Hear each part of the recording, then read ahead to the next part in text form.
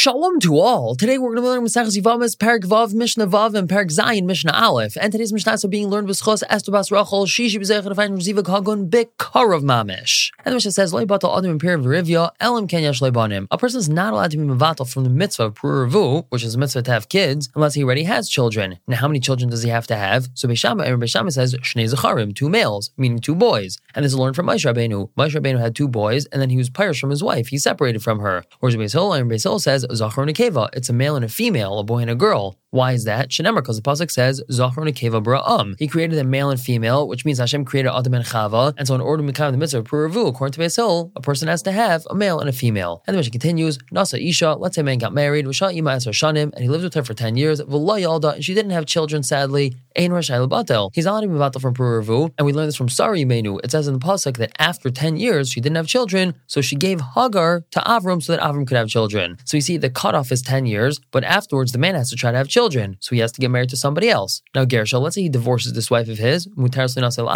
she's allowed to marry somebody else, because who says that the reason why they didn't have children is from her? Maybe it was her husband's fault. And the second husband is allowed to live with her for 10 years, and hopefully she'll have children then with him. Now Vimipilo, let's say she miscarries a pregnancy, she counts this 10 years from when she miscarried the child. Lastly, the Mishnah says, a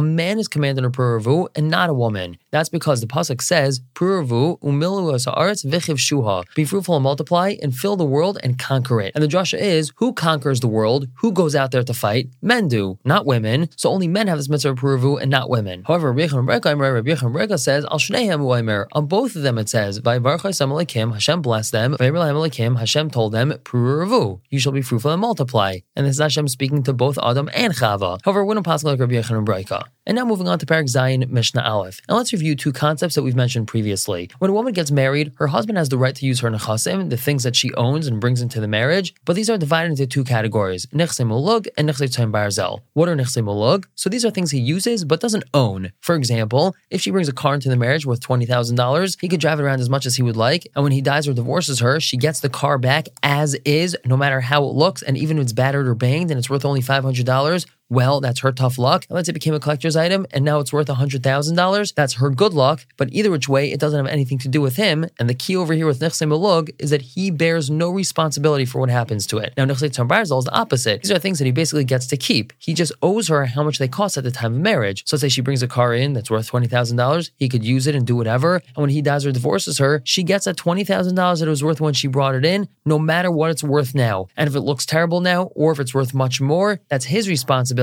not hers. So the Mishnah says, let's say we have an almana marrying kain gadol, or grusha or chalutza marrying kain hedyet, which we know is not allowed to happen. Now, usually if she were to bring avadim into the marriage, they would be allowed to eat truma, because she's allowed to eat truma, so her avadim would be allowed to eat truma as well. However, since she's not allowed to marry him, and she becomes a chalala once she does, depending what type of avadim these are, depends whether or not they're allowed to eat truma. So the Mishnah says, let's say she brought in avadim that were avnei belug and avadim that were avnei tzar barzel. So avnei belug lo yachlu b'truma, avnei tzar barzel yechelu. The avnei belug are not allowed to eat truma, whereas the avnei tzar barzel are allowed to. And ve'eluhin avnei belug, these are the avadim that are considered melag. In mesu, if they die, mesu law, they die for her, meaning it's her responsibility, it's her tough luck. V'maisiru, and if they become worth more, let's say the slave market jumped, haisiru law, so that's good for her. And afal pishu chayv b'mzon, even though the husband is technically chayv to feed these avadim, hare elu lo yachlu b'truma, they're not allowed to eat truma, because they're her responsibility, and since she's a chalala, because she married this kind that she's not allowed to, so her avadim, these avnei malug, are not allowed to eat truma. These are avadim that are considered tzar barzel. In mesu, if they die mesu lai, so they die for him, it's his tough luck. He still has to pay her whatever value the eved was when she brought him into the marriage. And if the eved became worth more, haisiru lai, so that's good for the husband. And since when we're talking about avdi tzar barzel, the husband is chayv and it's achrayis, he's responsible for it. So they are allowed to eat truma because they're considered like the husband's avadim and not the wife's avadim. We're going to stop here for the day and pick up tomorrow with Mishnah Beis and Gimel. For now, everyone should have a wonderful day.